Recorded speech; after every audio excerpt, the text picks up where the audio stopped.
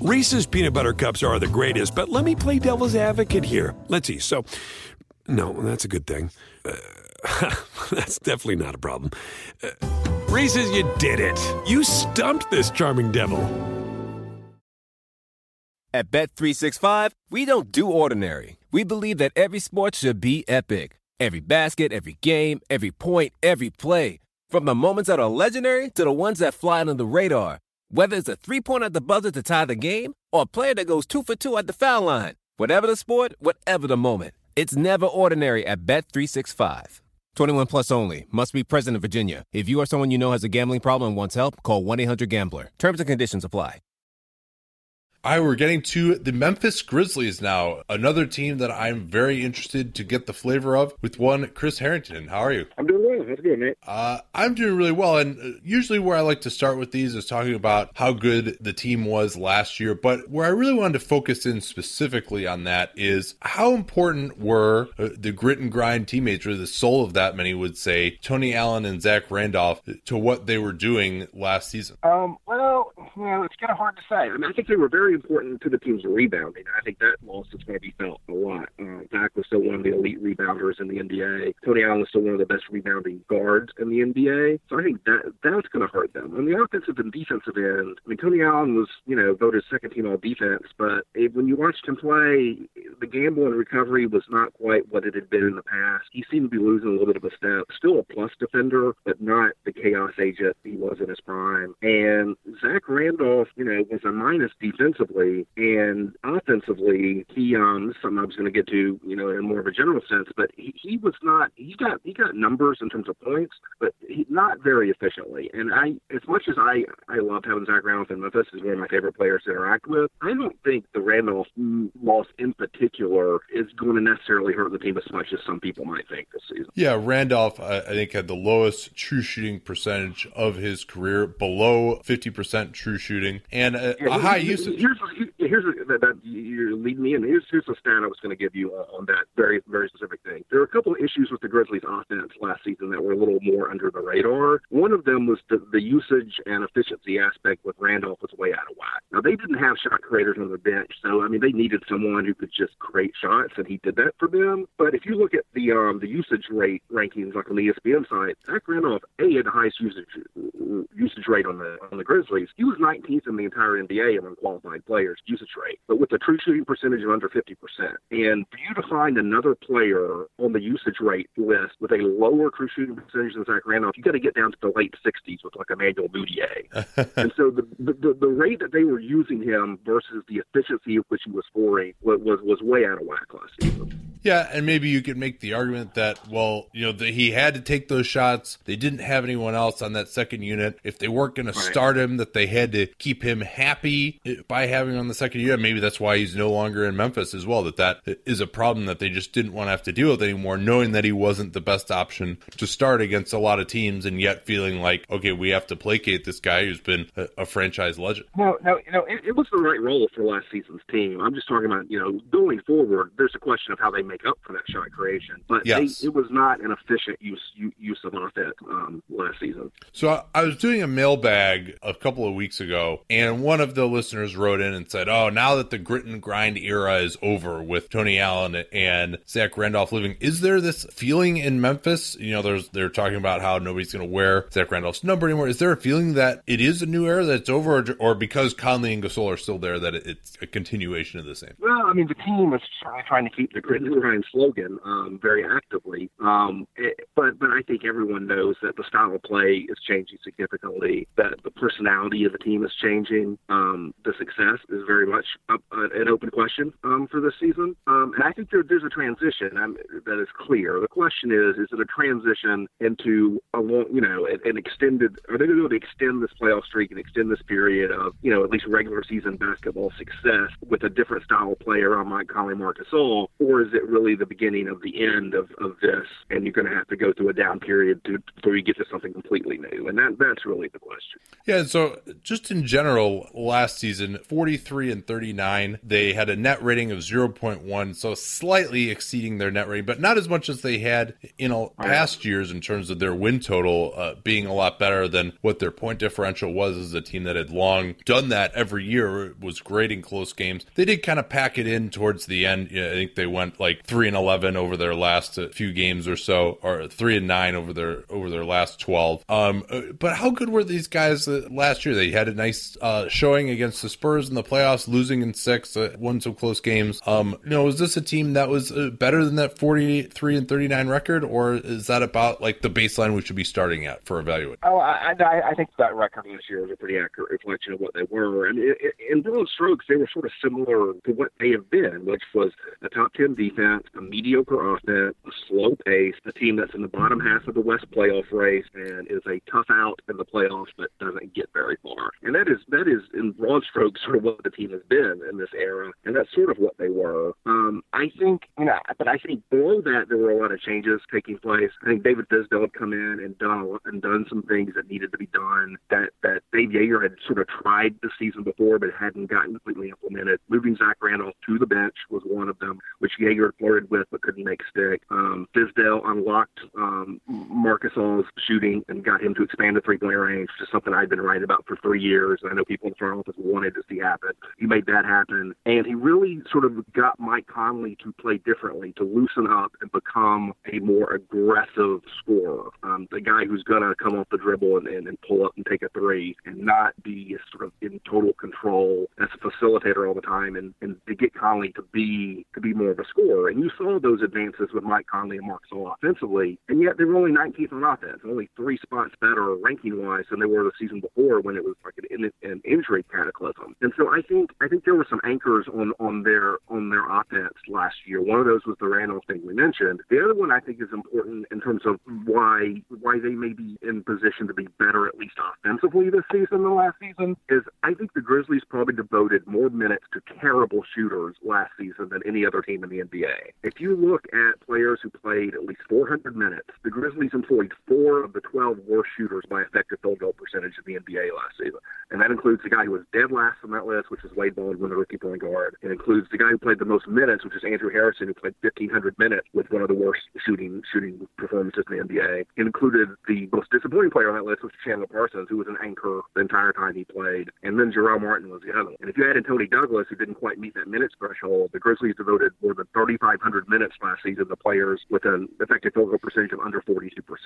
So I just think there were a lot of, while Conley and Gasol were better than ever, at least as scorers, there were so many drags and so many anchors last season on what David Fizdale was trying to do offensively that if they can just remove some of that weight, I think they got a chance to at least be better offensively this season. Yeah, and maybe Tyreke Evans, Parsons coming back, who of course we'll get to. I know you wanted to wait to do this until we saw a little look at him in preseason. Right. I got huge expectations after Tim McMahon's glowing report on his right. off-season work. But and Harrison is always someone, I mean, we thought last year backup point guard is going to be this absolutely enormous hole for them and that they just are not going to play that well. But they only were actually just slightly in the negative with Harrison, which is shocking considering that he shot 32%. They even played him alongside Conley in the playoffs. Like, yeah, what were you going to say? Sorry. The thing with Harrison last year, he was actually pretty good defensively as a rookie. They were good last year when he was on the floor with Mike Conley. Yeah. When the ball was in Harrison's hands as the lead guard, sole point guard, the offense died. And so they did pretty well with him on the floor with Conley, him and Conley together, because he could guard both backcourt positions. He could handle the ball a little bit to help Conley free up, but as a true point guard on his own, it was pretty bad last season. So I think where we can move to now is how are some of the new additions going to fit in? I want to start with Tyreke Evans, who my thought would be, at least I haven't seen their preseason game yet, but that he would kind of be operating as the primary ball handler on the second unit. Is that the plan for using him? That is the assumption. David Fizdale has suggested this open competition for the starting two guard slot. Best man wins. I don't think that's really true. I think it's going to be a matter, of what works in terms of lineup combinations and roles. And I think it makes the most sense, and other people in the organization Association have confirmed this. It makes the most sense for Tyreke Evans to be the sixth man. And in some ways, he's replacing Zach Randall, but in a more traditional sense as a ball handler creator off the bench, more of your traditional perimeter sixth man. And so I think the expectation is likely he's going to come off the bench to be sort of a sixth man role, to drive a lot of the offense in the second unit. He can obviously play 1, 2, 3, play all around the perimeter. And so if he's healthy, I think he's a good fit in that role. Obviously, I think he played, I don't remember the number, but something like 60 games over the past 2 seasons. I was really hoping to see him, but he didn't play the first preseason game. He's not going to play the second either because of migraine. But there's been a lot of optimism about him in camp. I mean, people I've talked to who have been in the practice and in the training camp have been more optimistic on him than they have been on Parsons, for example. And so people in Memphis feel like Evans might be healthy, healthier than he's been the last couple of seasons, and that maybe he can really help them in that bench role. Yeah, my hope was that either Evans or Parsons, one of those guys, could give them some additional perimeter creation that they didn't have last year. Yeah, no, I think it's a matter, Chandler Parsons is not going to be what they signed him to be. Tyreke Evans is not going to be what he was early in his career. But I think there is hope that this team's collective battery of perimeter players outside of Mike Conley can give them more playmaking, more ball handling, more shooting as a group than they got last season as a group, which is not a very high bar to clear. Their best perimeter player last season other than Mike Conley was Vince Carter at age 40. Yeah, this is going a little out of order, but you basically said Chandler Parsons will not be what they signed him to be. And I guess if you miss basically an entire season on a max contract, that's probably the case. But is that really where it's at this point, that there's no hope that he can get back to being the player that he was? I have no hope. Not to be up to that contract, not being his previous best self. My question with Parsons, Chandler Parsons was legitimately one of the worst players in the NBA last season. Oh yeah, it was awful. He was never healthy enough to play. The team claimed last season that he was on a minutes restriction. The reality is he was on a minutes mandate. They were running him out there 20 minutes guaranteed every night, just trying to play his way into shape. It was like a minor league rehab stint in baseball, but with the main team. And it got to the point that it gummed up things even more beyond his own inability because people didn't want to pass him the ball. It got to the point where it was a farce on the floor. He should not have been playing. And so there was literally nowhere to go but up this season, because if he was that bad again, they're not going to force him down, or the team's throat like they did last season. And so he'll either be better or he'll play less. My expectation, not even my expectation, what I was wondering was, can I project Chandler Parsons to be an average rotation player for half a season? Like that would be an upgrade significantly over last season. And what he's shown so far in training camp and in the first preseason game is he didn't look great, but he looks a lot better than he ever did last season. Conditioning is obviously an issue. He got very winded early in that first game, but he's moving okay. And so I think the expectation is not for Chandler Parsons, or even the hope is not for Chandler Parsons to be the clear-cut third best player on this team, which is what he was signed to be. The expectation is, can he be a positive member of the rotation? A guy who gets minutes with Tyreke Evans, James Ennis, and Wayne Selden, and some of these other perimeter players, and he gives you some shooting and gives you some ball handling, gives you some versatility. I think he'll play maybe as much as at the 4 as at the 3. But to me, you look at him to be a rotation cog, a positive rotation cog. He is not going to be the borderline star or clear-cut third option that he was envisioned to be. I think that's very unlikely. Yeah, are you basing that on saying, well, he was just so bad last year and guys just don't come back from these type of injuries having that bad of a season? Or is that also based on just where he's at right now and what you're heering, what you're seeing? It's all the above, but it's not just an injury. It's 3 consecutive years of season-ending knee injury. Yeah. And I think there's an awareness that he seems to be permanently limited, at least in terms of his health. In terms of I don't think his knees are ever going to be what they were before the injury set. I just think that's the reality. The good part with him is that he is not, he needs to be healthy enough, but he's not reliant entirely on athleticism. It's size and skill. It's passing, it's shooting, it's the size to play both forward spots. And so if he's healthy enough, he can help the team. But I just think there's no way you can project him to be more than a rotation player, and not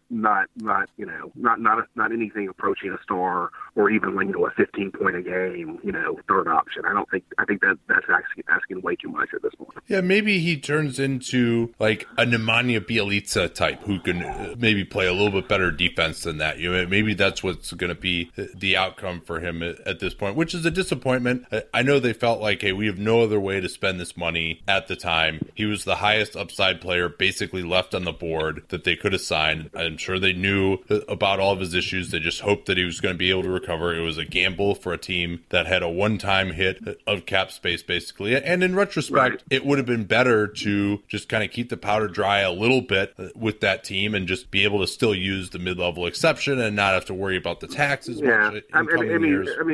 There are a lot of might have beens with that. They could have theoretically spread the money around a little bit. Because you've got Eric Gordon and I was making up names. It's something like Eric Gordon and Jared Dudley for what you're paid for Chandler Parsons or something like that, which would have been a lot better for the team last season. And I think it was a mistake, and I think it was red flagged when Dallas wanted no part of it. Right. But they've rolled the dice before. They've rolled the dice on Zach Randolph, and nobody wanted Zach Randolph.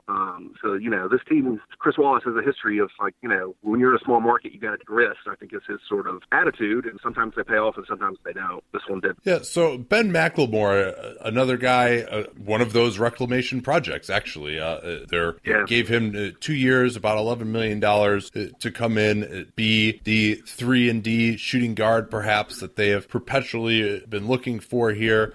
And Wayne Selden, though, also is someone who looked good in Summer League, started down the end of last year. You mentioned Evans in that competition, potentially at shooting guard as well. McLemore out now with a broken foot, but how do you see that shooting guard rotation shaking out to the extent you can say with McLemore injured? When they signed McLemore, I think it was with the idea that he was going to get first crack at the starting job. And I think that was the team's intent.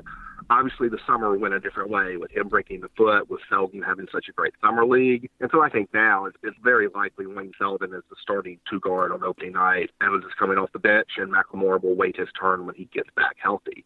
McLemore is kind of, we're talking about Chris Wallace sort of being a guy who likes to take risks, but I think McLemore as much fits into the idea, the way that John Hollinger, Grizzlies DP, thinks, and the way David Fizdale, the coach, thinks. Yeah. And that, when John was a writer, he coined the term second draft. Yeah. And it's the idea that the young players coming into the league younger than before, they get off their rookie contracts younger than before. And sometimes there are guys who go to the wrong situation, and you can be better in a new situation, and it presents sort of a buy low opportunity for the quote unquote second draft. I'm not sure they bought very low on Ben McLemore. In fact, I think it seems to me like they overpaid. But he fits in theory. I don't have a lot of faith in it based on 4 years is a long time not to be good. Sure. But in theory, he fits the second draft idea. He's former top 10 pick, still young. He's at least a league average 3-point shooter. That's a real skill. A good athlete. And so can you tap into more? He had 4 coaches in 4 years in a rough organization in Sacramento. So you can talk yourself into there's untapped potential there. But then you have David Fizdale, who comes from a very strong player development background in Miami. In Miami, they've done a great job of finding guys, your Rodney McGruder's, Josh Richardson,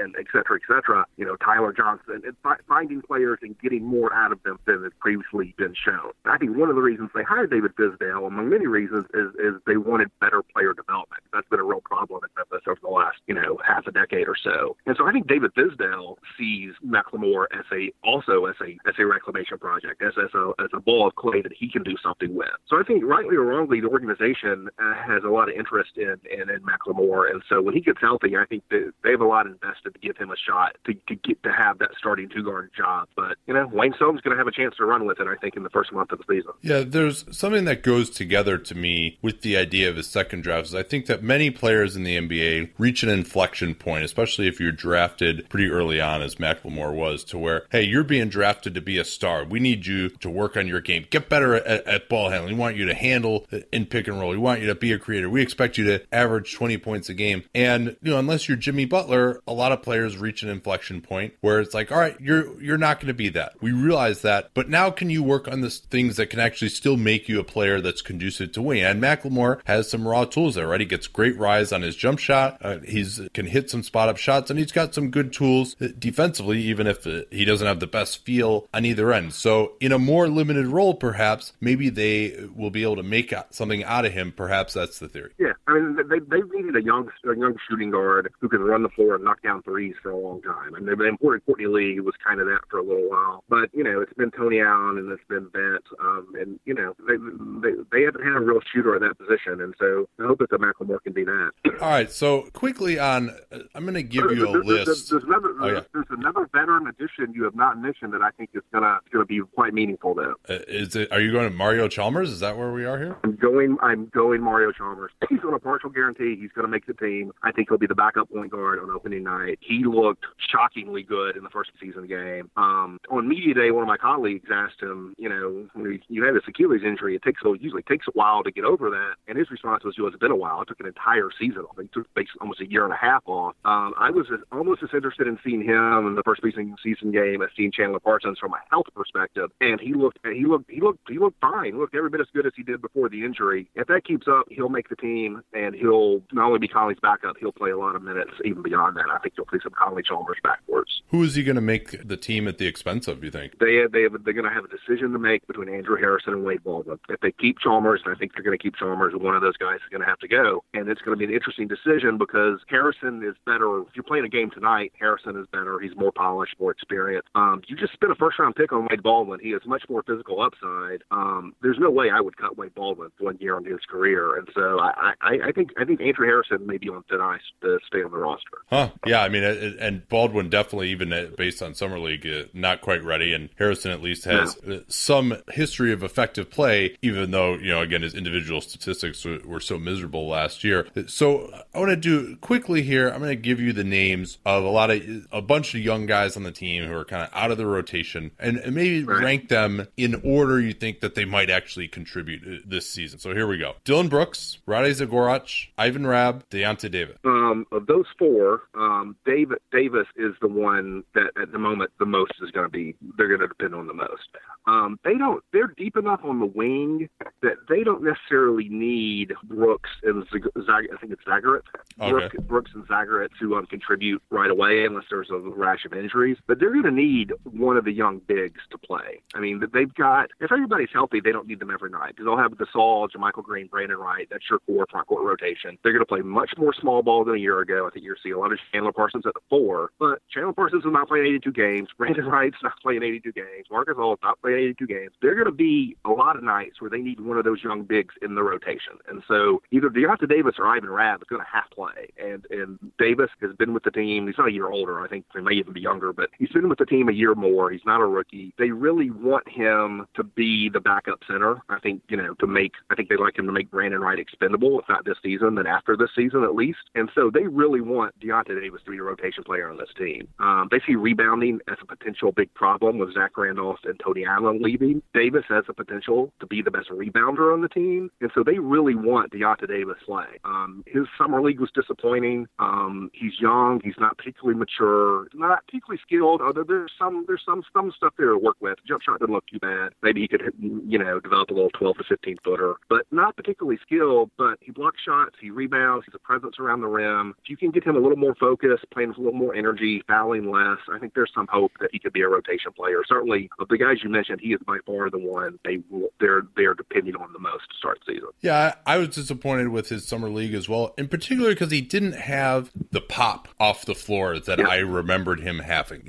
And maybe that's sometimes guys, if they're trying to put on some weight around the time of summer league, they'll kind of be in the building phase and not the trimming phase. So maybe they won't be as explosive. Other times, it's an issue. And so, I wanted to see him look like, hey, this is an NBA big man playing against summer league guys. And we didn't quite see that from him. No. He had some foot injury problems as a rookie, and it reoccurred late in his rookie season in the spring. And there was some thought that there were still some lingering effects from that into the summer. But no, I mean, it was a disappointing summer for him by far. He didn't look great in the first preseason game. It's a preseason game. But he's a player that, they really want to be a factor, and it remains to be seen whether he can be. Yeah, well, it wouldn't be like a Grizzly to have a recurring injury to the same part of their body. So usually I like to talk about potential regression candidates, and the two guys I want to focus in on are two guys who in some ways had career years last year, right. Mike Conley and Marc Gasol. When we talked last time, we were wondering whether Marc Gasol was ever going to be the same coming off that broken foot, and then he had this unbelievable year in part by stretching out to the three-point line. But now at age 32, he's got to take a little bit of a step back this year, doesn't he? Yeah, the interesting thing with Gasol, if you look at his season. I wrote a column about this week about him and Conley. And with Gasol, he had probably his best season from a scoring passing perspective. Like he extended the shot at the 3-point range. It was his highest scoring average. I think it may have been his highest assist ratio, lowest turnover. As a shooter and passer, he had a great year. Yeah. But the defense, while still good, was not at his previous high levels. I agree. The rebounding was the worst of his career. I think he would deny this to his last breath. I think fatigue was an issue. He was not as good after the All-Star break as before. He was not as good late in the playoff series with the Spurs as early. He had the second highest minutes per game of any center in the league. The only center who averaged more minutes per game was Karl-Anthony Towns, who was like 21, 22 years old. And so they're putting a heavy burden on him in terms of minutes and games, and they're asking him to do everything on both ends of the floor. And when you look at the difference between what he was good at last season and where some of the cracks were, to me it suggests that he was stronger in areas related to skill and vision and smart shooting, passing. He's going to be a good shooter and passer when he's in a rock chair. But things related to physicality, to quickness, to stamina, defense, rebounding, holding your level performance across those heavy minutes, those are where you started to see a little bit of decline. And so I do wonder if that was a reflection of some natural age-related decline you saw last season. Yeah, early in the year especially, I saw that it was really a struggle for him in pick and roll, mobility-wise. I mean, he's never obviously the quickest player. But yeah, I mean, one thing I hadn't realized about him, but I should have, is that he had the highest usage percentage of his career last year by 2%. He was 26% usage, which is quite high. Yeah. But yeah, I mean, he must have still been doing something right on defense because they still had a quality defensive unit they were top overall. Defense. Yeah. No, I think he was still a good defender, and especially in a team context, as sort of a quarterback of that team defense. But he is not, he's not the All-NBA defensive player of the year level he was a couple of years ago. And he is committed to trying to be a better rebounder this season with Zach Randolph gone. I just don't know if you can depend on him to do everything anymore. And so I feel like they need to be more conscious of his minutes, which he hates. And I also wonder, even though he was his best shooting scoring season last year, people always want him to be a greedier scorer than he is. It's not really his instinct. I almost think the Grizzlies would be better off if they can find more playmaking scoring around the perimeter this season from Tyreke Evans, Chandler Parsons, some of those players. I wonder if they would be better off letting Gasol sort of step back a little bit on that offense, be more of a more of an elbow, top of the key shooter passer, and put more energy into the defense and rebounding, and try to play a little bit more of a balanced game instead of trying to shoulder everything. But to your point, that's a regression candidate. When you're entering age 33 as a center, I mean, he's got to be a regression candidate. Yeah, about his rebounding, they were quite good defensive rebound percentage when he was on the floor, 78.6%. That's good. I mean, but he only personally had a 10% overall rebound percentage, which is amazingly low for a center. Yeah, there are a couple of things there. One, he doesn't even try for offensive rebounds for the most part. Oh, yeah.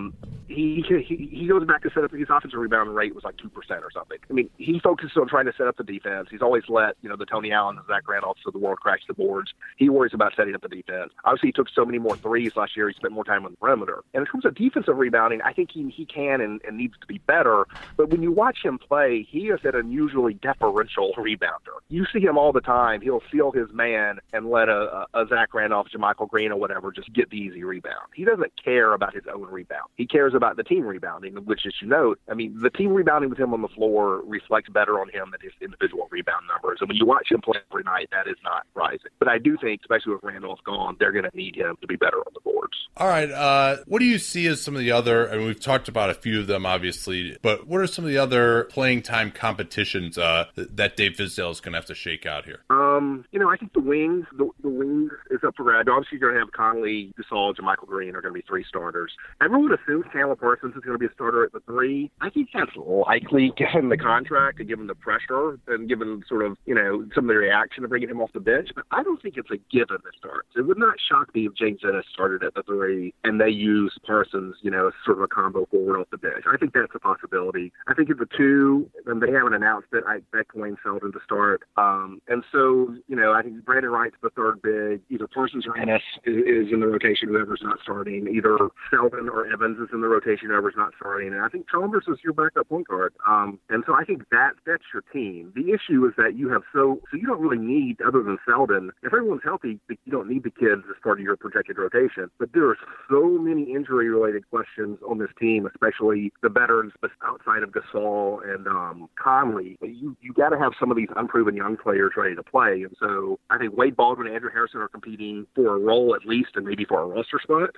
Brooks and Rade Zagorat are competing at least for a spot in the pecking order when injuries hit, although when Ben McLemore comes back, he'll work into that mix. And Deontay Davis and Ivan Rabb are competing for sort of a quasi-rotation role as sort of the fourth big. And so, I think it's fairly settled, but you do have still some open questions, backup point guard, and how you're going to set up your wing rotation. You mentioned James Ennis, who we haven't really talked about very much yet. Right. I think he is a very underrated player at this point, and I really was impressed with what he was able to do. I mean, he didn't shut down Kawhi Leonard by any means, but he certainly was by far their best option. He was the only guy who didn't just get completely steamrolled by Leonard in the playoffs. I felt that once they moved him into guarding Leonard more, that series changed somewhat in their favor. He hit shots okay. I mean, he did have that one, I think it was in Game 6, where he just kind of was wide open in the corner and just didn't shoot it for whatever reason. But, in general, I thought he hit enough shots to stay on the floor. He's athletic and get out in transition. I mean, I think he's not quite there yet, but I think he's close to being the 3-and-D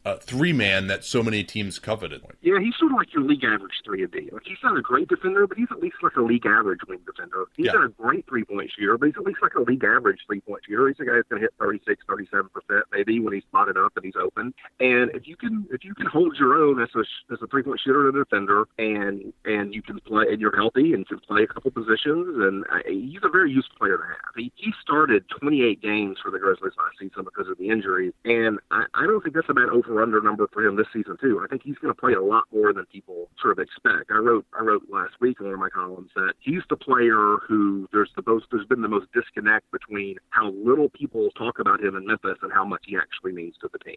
He's going to be the guy, because after Conley and Gasol, you have all these veterans with serious injury questions and all these young players who have not proven anything at all. And he's sort of the one guy, him and JaMychal Green are the guys in the middle who they are healthy mid-career veterans who can depend on to soak up minutes with solid play. And he's going to play a lot for this team. Now he gets overextended when you ask him to make plays with the ball, and so that's sort of the problem for him, which is why I'll be interested to see how David Fizdale does combinations on the wing and on the perimeter. I would almost want to see James Ennis maybe playing with the Tyreek Evans, and so you have a playmaker, or maybe Wayne Selden playing with the Chandler Parsons, and trying to balance defender and playmaker in some of those wing combinations. I wonder if he might do that. I also think you might see some of those double point guard looks, like with Conley Chalmers, in which case Ennis was probably a good fit and with those combinations too.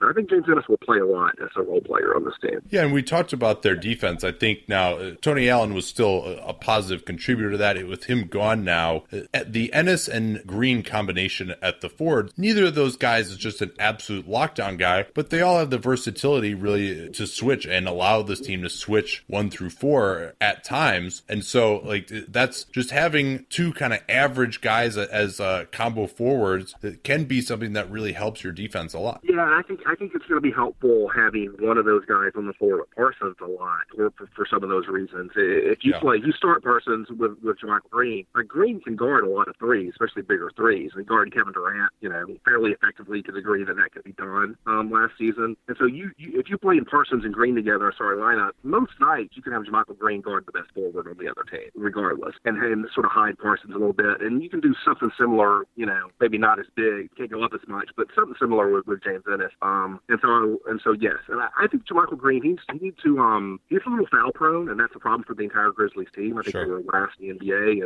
in foul rate last season, despite having a top 10 defense. So foul rate is a problem for Green, and he can be overpowered a little bit. He's a little undersized for the 4, but with the way the league is changing, I mean, he's a guy who can make an impact from perimeter to the rim defensively, switchable defender. I think he's got a lot of defensive value, and I actually think if I were doing a pecking order on this team, I don't think JaMychal Green will be the third leading scorer on the Grizzlies, but I think he might be the third best player on this team until someone proves otherwise. Yeah, I'm a little bit less confident in Green's ability to guard hard threes. I think he might be a little bit too slow for that if you really have a good score. But this could be one of those times where, actually Jeff Van Gundy was talking about this on Zach Lowe's podcast yesterday of why don't teams alternate based on the matchups, their starting lineups more in the regular season. And, maybe if you have an elite scorer on the other team, starting at the wing, you go with Ennis and Green. Maybe if not, then you can get away with Parsons if Parsons is going to provide some of that offensive value. I advocated situational starting lineup for the Grizzlies for years across multiple coaches because of the presence of Tony Allen. And no one, I even had one time had someone in front office person who's no longer with the team say, that's a good idea, but we can't talk the coaches into it. And so because of Tony Allen was such an extreme player,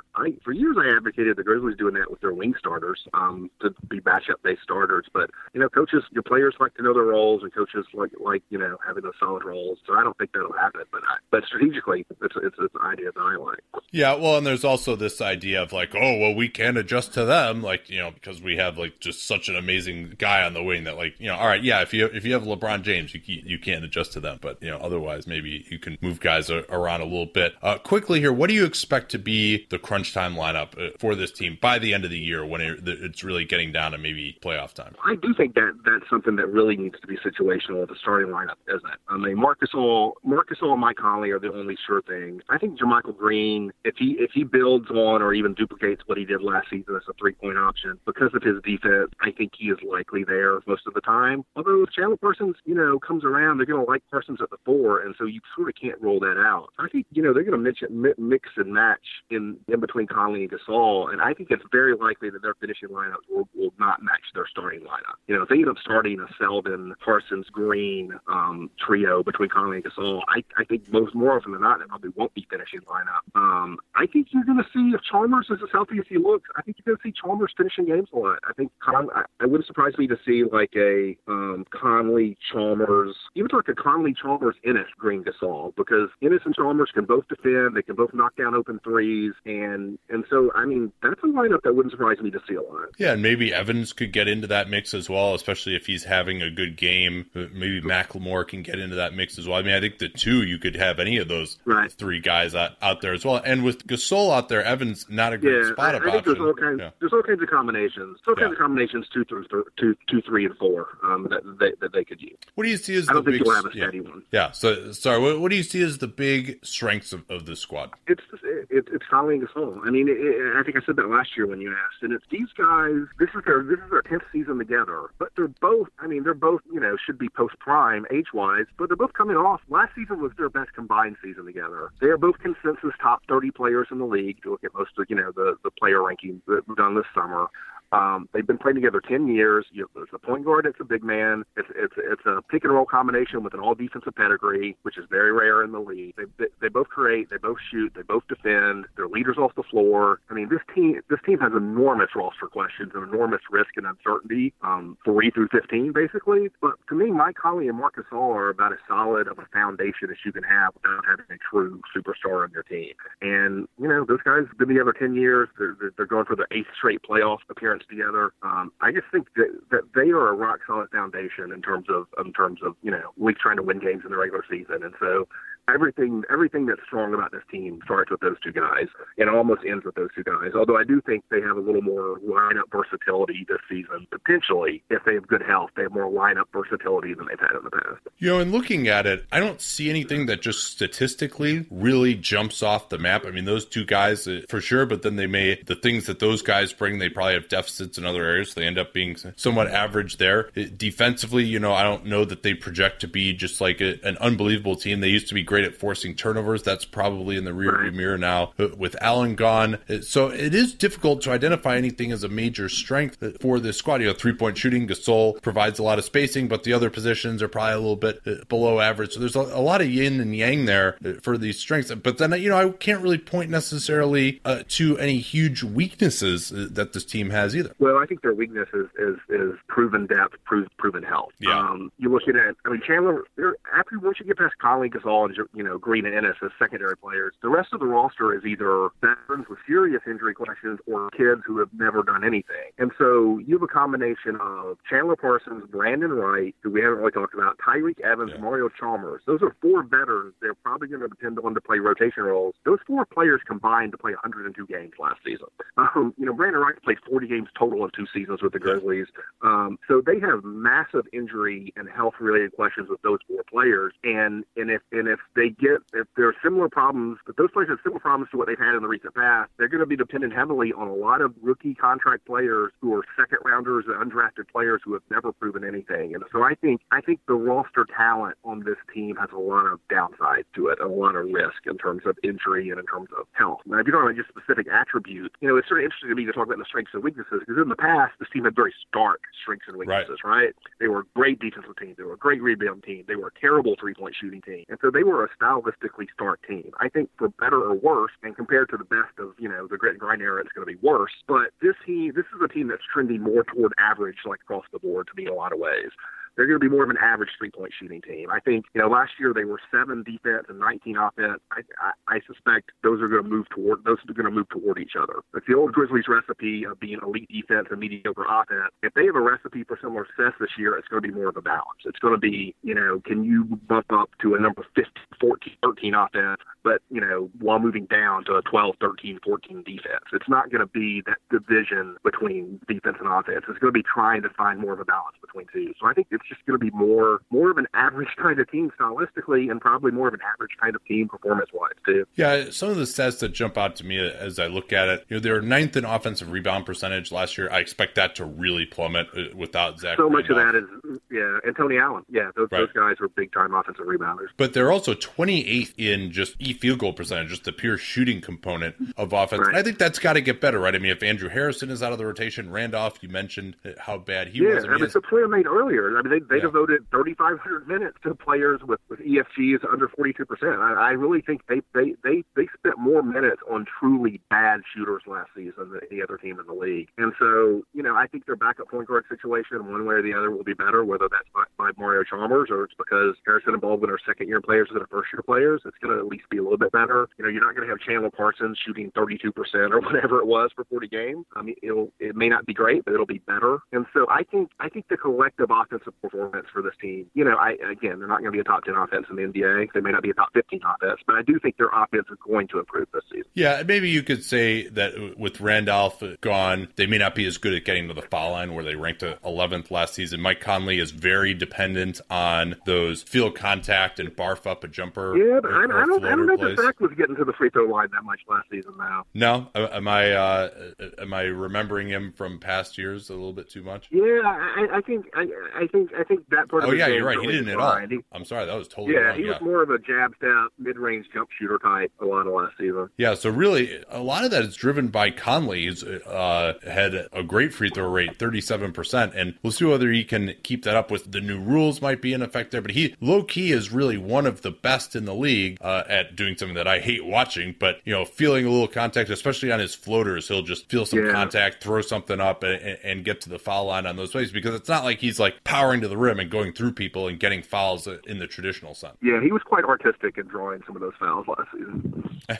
Okay, let's get to our predictions here. I will go first, so I can't be accused of mirroring the guest. The over-under for this team, 37.5, which I was surprised that it's that low. I went with the over, although certainly there is the injury risk, the performance decline risk from Gasol and Conley, but I think I'm going to go with 42 wins for this group this year.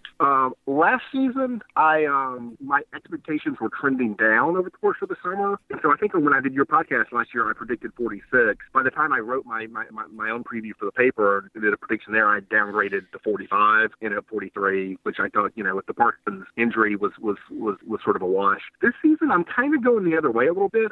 I've gotten more optimistic as summer's gone on because of better health reports on Parsons and Evans and Chalmers. And so I think I'm more optimistic about the Grizzlies relative to their expectation, although I don't expect them to be necessarily better than last season. I actually have the same prediction you do. I've got them at 42-40. Yeah, and I am a little wary of that. I mean, because 37 I think there's more downside than upside. Yeah, no, that seems fair to me. And you always worry, because if Gasol and Conley, I mean, they were 43 wins last year, and you can say, well, that was with Gasol and Conley having these unbelievable years, right? Like, what if they decline? But I do think that I agree with you. Now, they lost Tony Allen, they lost Zach Randolph. That's probably what's driving, just the public idea that they're going to be a lot worse this year. As we've talked about, how much they contributed is debatable. And so they've got all these unknown guys and flyers. And so to some extent, you just have to hope that some of those guys work out and give them more than, Vince Carter in that category as well, another guy from last year that they lost. So I may kick myself for going this high. Usually I try to price in injuries and performance decline a little bit more, but I think they're going to be able to get something out of these guys who are a little bit more unheralded or are coming off injury or, are growing into their roles. Yeah, I mean, my main source of optimism, such that it is that I've become convinced they are likely to have better collective perimeter play this season than they did last season. And that's the main thing. And so, they need Conley and Gasol to roughly repeat what they did last season. And if that doesn't happen, it could fall apart. So I certainly think there's more downside than upside. But, I feel like this team is going to be a competitive team. Whether they make the playoffs, I don't know. But I think they'll at least be in the race heading towards the spring. Yeah, and they're going to try to. I mean, I think you can count on that as well. So you said you see the upside as being less than the downside, but what do you see as the best case scenario for these guys? I don't know, maybe 48. Like, I have a hard time even envisioning a best case that gets them into the 50s. But I could see, Gasol and Conley repeat what they did last season. JaMychal Green takes a little step forward.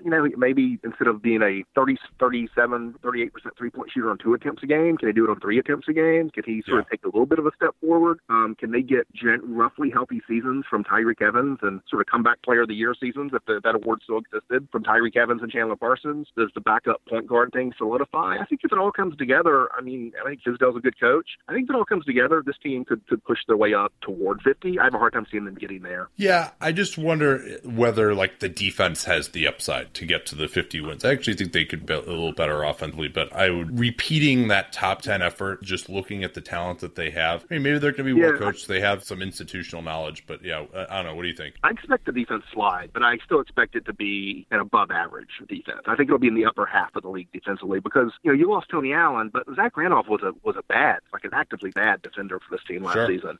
And so, Mike Conley, Marc Gasol, JaMychal Green as your 3 starters, that's a pretty good sort of foundation defensively. I think James Ennis is a good defender. I think Selden has potential. I think backup point guard, the questions are offense, but I think, there's defensive potential in all those guys. Deonta Davis could help their rebounding. Again, they're not going to be the elite defense they used to be, but I think they can be an above average defense. So I think that slides, the offense improves, and you get sort of more of a mix in the middle. What about, I would actually say 50 wins for my best case. So what about worst case? Like 32? I mean, the theory of Conley or Gasol goes down for the season, it could be worse than that. But I do think there's so much health risk with the veterans on this team, and there's a chance that none of the young players are good at all because none of them have been good, honestly, in the NBA. And so if none of the young players step up and then you have injuries hit some combination of Parsons and Wright and Evans, which is likely, there's more downside with this team than upside. And there's always the case. I don't think this will happen. I think the team really wants to be competitive. But there's a chance that if the bottom falls out, that if a Marc Gasol says, I'm ready to move on, it could get blown up. I don't think that's going to happen. I think the team very much does not want that to happen, but it is at least a possibility. Yeah, he did have those comments in the Spanish media about, we need to keep building, or, I would think about potentially moving on. Last question, what did you make of it?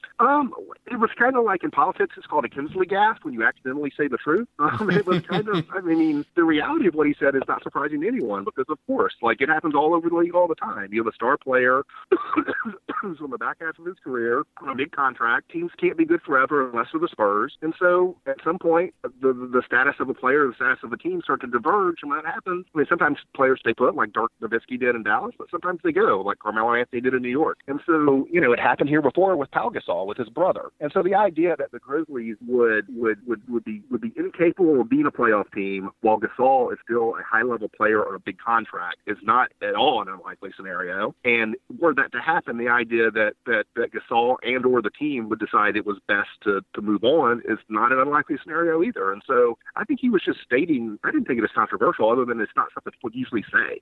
I think he was stating the obvious, that there may come a time where it makes sense for those parties to split ways.